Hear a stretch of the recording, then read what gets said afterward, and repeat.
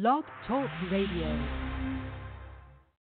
The views and opinions expressed by guests on this program are not necessarily the views of Thinking Bigger Business Media, Inc. or its employees.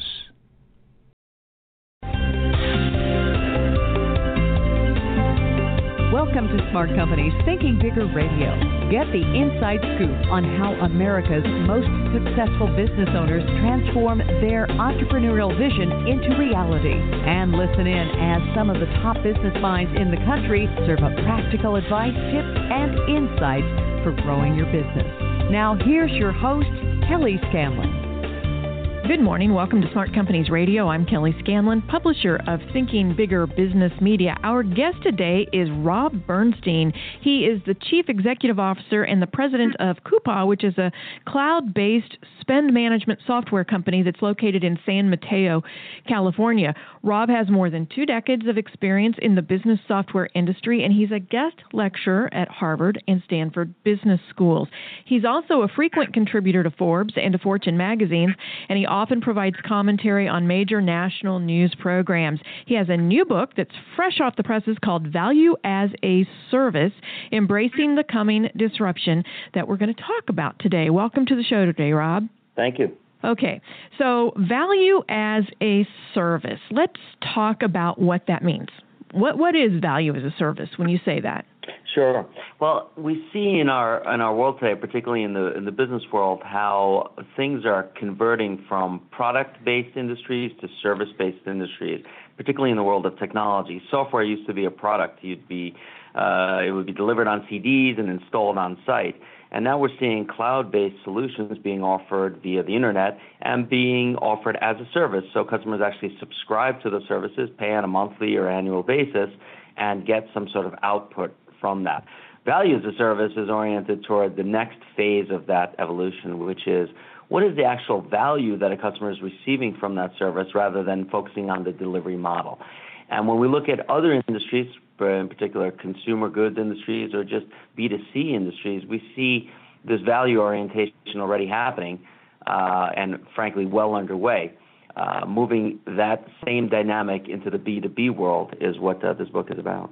Okay, and why do you think that is the next evolution? It's the next logical evolution. Let's think about in the consumer world, something like cars, for example. You know, when you go out, you're really focusing still on the delivery model, right? You go out and you buy a car, you look at, how long it'll last you, how much gas, so what the gas mileage scenario is. You may consider an electric car. You're thinking about, the how rather than the what you really want, which is you want fast transportation, you want less hassle and whatnot. So we see new models there where Uber, you can get picked up immediately, or self-driving cars and new innovations that are allowing consumers to focus on the output rather than how to actually get to that output. That same dynamic is happening in enterprise software, and since B2C is leading the way, it's just a natural next evolution to see the same dynamic happening in B2B.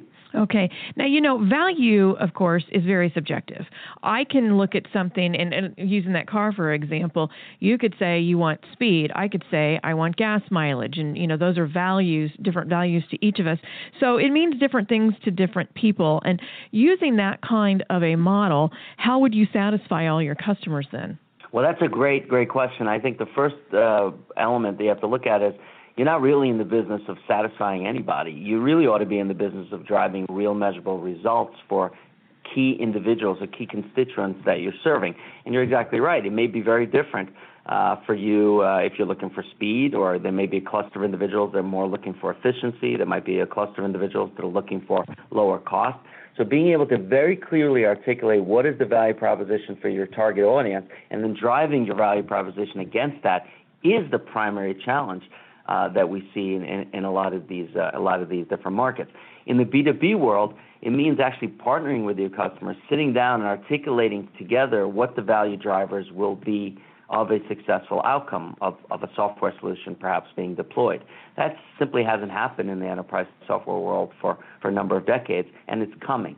And there's simply no way to avoid it in the future. Yeah, because customers today, they have so many choices. And so if you're not really engaged in these relationships used to the relationship was the upfront relationship in order to get the sale made. And then after that, sometimes it was still a relationship. Sometimes you're just on your own. But that's all changing as part of this new model. Exactly. If you think about the way companies buy, let's say, a piece of enterprise software technology, they're focused on the how. They write long 100-page RFPs of all the different ways how they think they need to be served. But really, in the future, they ought to be focused on the what. What is the outcome they're actually seeking from that technology provider? It's the technology provider's job then to figure out how to best deliver that outcome, best deliver that value. So that's a natural evolution that's happening in this competitive environment where customers should be much more relaxed about the how and shouldn't have to worry about the how. They need to very clearly articulate the what that they're seeking, which puts us as technology providers and enterprise software professionals in a very unique position to articulate our value proposition in clear, measurable ways that the customer would be interested in embracing. Now, one of the challenges to that is that the potential customer actually has to know what they want. Sometimes, I see it, sometimes the customer really doesn't know exactly what they want. They don't know exactly what outcome they want, or it's so broad that, you have to help them narrow it. That's exactly right. You have to help them narrow it. And I think one of the things that companies can do that are on the technology side is bring to the conversation, rather a response to the 100-page RFP, bring to the conversation a set of options. In other words, what is it that you're trying to drive with this initiative? Are you trying to boost profitability by 1%? Are you trying to drive a pipeline conversion increases by 12%? Are you trying to drive market share improvement by 2%? We are the best technology provider to align to those outcomes.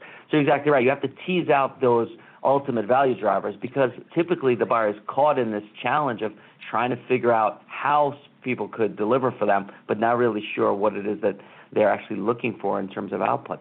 That's the value drivers that the book describes. Exactly. One of the most interesting chapters in the book, at least for me anyway, is that values create value. Can you talk to us about how your company culture plays a role in the value as a service model? No, happy to. When you think about a buying process where you get a 100-page RFP, you could have a company culture where everyone is very quick to respond to those things and try to satisfy customers. And one of the things we talk about here internally is that while we'd like to satisfy customers, that's not our primary goal. Our primary goal is to drive measurable customer success, measurable value for our customers. And that means that you're not out there basically making sure that your client is happy, that you're on site, that you're doing all the things that would make them sort of your friend. You're much more oriented toward getting that customer focused on what could be an outcome that their company really cares about, that their CEO cares about, that their board cares about, that would drive that company's stock price up. So it's a shift in orientation. Rather than a vendor-customer relationship where the two are either friends or enemies, it's a reshifting of those two individuals to focus on real measurable outcomes that could benefit both parties. And that fundamental shift requires a different set of values. Now, our values here are ensuring customer success, focusing on results, and striving for excellence. And we found those core values to be very conducive to this shift in paradigm. Yeah, and within the service provider's culture itself, you also talk about the outdatedness of the organizational model. Can you talk about that a little bit? Sure. It's very interesting. When you look at organizational charts, org charts today, they almost all look the same. They're top down. There's a CEO, and then they have a management team, and everyone below that. And it's sort of a command and control kind of approach. I think that type of structure is much more oriented or opportune when you're talking about industrial revolution type industries where you have a key executive and a foreman and people on an assembly line and they need to take directive.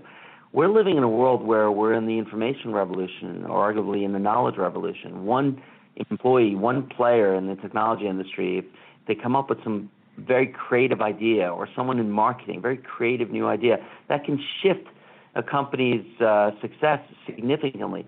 So we have this concept of an upside-down org chart at our company where my job is literally supporting my management team to do everything possible to achieve the goals of the organization, and they support their team, and that team supports the next level team. So much more of the concept that that mimics nature, the way a tree would look, rather than a top-down management structure. Yeah, that's a great way of putting it with the tree there. Now, you've noted also in the book that companies are more likely to get into trouble in good times than in bad times. Why do you say that? Well, see, in good times when revenue is growing and everything's happening really well, you could really hide a lot of inefficiency, a lot of misalignment, a lot of cultural conflict within the organization. It's masked because things are going well. But the moment something turns, people start to look around and wonder where is the problem. And so maintaining a discipline, at least in my experience, maintaining a certain level of discipline as you grow and making sure people ascribe to those core values we talked about and ascribe to your organizational structure could really help you scale. You can stay really fit through tough times and good times and build all the organizational muscles required to have that type of agility. We're talking here today with Rob Bernstein. He's the Chief Executive Officer and President of Coupa, and he's just written a book called Value as a Service that's just been released this month. It's called, subtitle, Embracing the Coming Disruption, which is value as a service. We've been talking about what that is and why that evolution is occurring. I'd like to turn now to much more practical discussion. You have a 10-step approach for implementing value as a service. Now, obviously, we're not going to be able to go into all 10 steps today. Listeners are just going to have to read your book. But if you could give us an overview of those steps and why they're so key to transitioning to this kind of a model. You know, the very starting point when you look at these things is to understand where you're going. What is the outcome that you're trying to achieve as an organization in building your own company, as well as for the customers that you're serving? What are the fundamental outcomes that you want to achieve for those folks? Everything else is an enabler to those outcomes. Now, when we look at our business, we say, well, what are our core competencies and how can we best deliver those outcomes that a customer might want?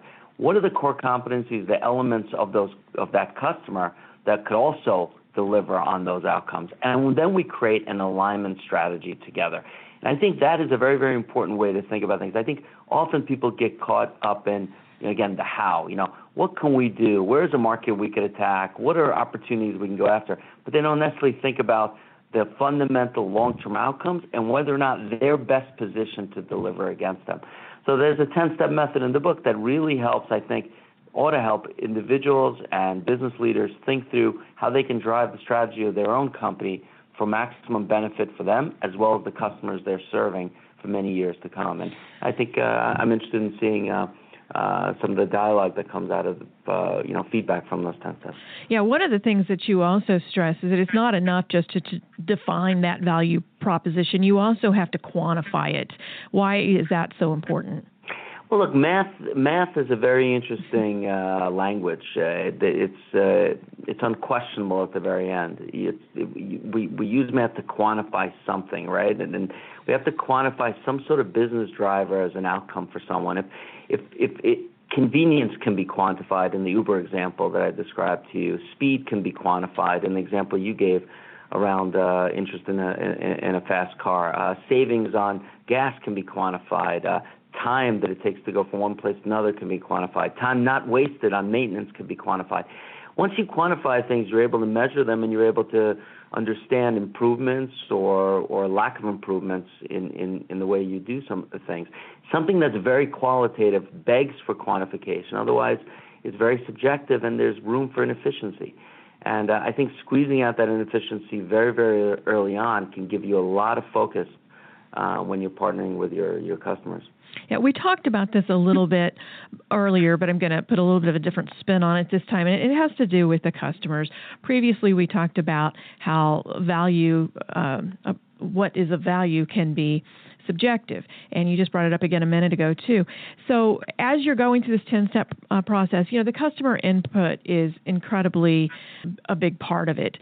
But again, you're talking to, in some cases, maybe thousands of customers with various ideas and feedback that's all over the board. Do you look for patterns? Do you look for, when you go back to the quantifiable part of the equation and say, well, how is this going to be a win-win for everybody, not just that particular? I mean, how do you sort through all that? So if you sort of frame it as two extremes, on one extreme you could do exactly what all your customers are telling you without thinking about patterns, and then of course you're going to be chasing too many tails at once. Or you could avoid any customer input and basically have such a strong sense of what you think the market needs that you're just going to drive that into the market. And of course we know examples from Steve Jobs and others that are just real anomalies, amazing anomalies that we've seen in the business world. But the real art is finding those patterns and finding ways to map clusters of customer value drivers and needs and core competencies that you have that can be pointed at those needs. And I think the book really describes ways, different approaches and ways and examples of making that pattern recognition happen for your organization and helping leverage that pattern recognition for the benefit of customers and the companies you serve. That is very much at the very crux of what we talk about in value as a service. Exactly. One of the things that I've seen happen time and time again is that somebody will write a book, or you'll see a lot of information about the coming trends or so forth, and certain people in the company will get very excited about those, and then most of the other people, it's like the day gets in their way, or they don't want to change because it's too hard. So what would you recommend to our listeners? They'll go get your book and read it and be all excited about it, but maybe they aren't the person that can authorize shifting to this kind of a model, or even if they are, trying to get everybody else on board with it is going to be a huge chore. What would you suggest to them about that part of getting this implemented, just the beginning part there? Sure. Well, one of the things the book talks about is looking at one's own career from this framework of value delivery. And in fact, the book itself, at the very end, I offer the same in saying, look, if you don't feel like you've gotten clear, measurable value out of reading this book, I'd like to hear about that as well. And if you have, we'd love to hear about that. So it's about starting with oneself, so the man or the woman in the mirror, and saying, okay, what are my core competencies within my own organization, whether you're the leader or the lowest level employee or mid-level manager, whatever it may be. What is it that is key about my competencies? Am I applying those competencies most effectively to drive value within my company and value for the customers that our company serves? And that's a daily assessment process, a weekly, monthly, quarterly, annual assessment process. So it really comes back to asking oneself, because very often today, as we all know, we're bombarded with information on a daily basis. We wind up we could easily become a leaf in the wind on a daily basis. At 5, 6 o'clock comes, and we moved a lot of things, but did we actually achieve something quantifiable, measurable, and a real outcome? So the book gives some pointers on how to begin that process oneself. So even if your company doesn't buy into this, as an individual, you can still practice this. You can still put it into action in your daily activities at your job. One final question here is, what do you see as being, you call this a disruptor, and disruptors usually have tremendous impact. So what do you see as being the ultimate impact of value as a service? Well, the ultimate impact is, in my mind, is quite clear. We're in a situation where globalization is happening and has happened over the last 2 decades at a very rapid pace. If you have an interesting, innovative product or service, you have a marketplace of billions of people around the world that can get access to that through the internet, through delivery and whatnot. So the next question is, how operationally efficient can you actually be at delivering that, and how much can you deliver that in a way that drives measurable value? So we're going to see so much operational efficiency improvements around the world in the next decade focused on value outcomes that like we've never seen before. And that's going to be very disruptive. We're continuing to see massive layoffs in areas where technology is taking over for things that people used to do. We're seeing it as one example of that. So I think as we reflect on this, a decade from now, we'll see incredible operational efficiency improvement, and we'll see it all oriented toward quantifiable value drivers, outcomes for customers. And that's something that we simply have to embrace rather than fight, because if we fight it, we'll be left behind. Absolutely. Now, where can people get a copy of your book? Again, it's just been released, so should they go to a website, your website, or is it on Amazon? Where is it? It's on Amazon, but you can go to valueasaservice.com, read some excerpts, and there's links there to the Amazon site where you can order. Okay, that's easy enough to remember. Same name as the book, valueasaservice.com. Go get the book. It'll give you the 10-step process for getting this implemented. Thank you so much for your time today, Rob. Really enjoyed hearing your insights. Thank you. And if you'd like to learn more about how to grow your business, please visit our website at ithinkbigger.com. Follow us on Facebook, Thinking Bigger Business Media, or on Twitter at ithinkbigger. Have a great weekend. We'll see you next week. This podcast is a part of the C-Suite Radio Network. For more top business podcasts, visit c-suiteradio.com.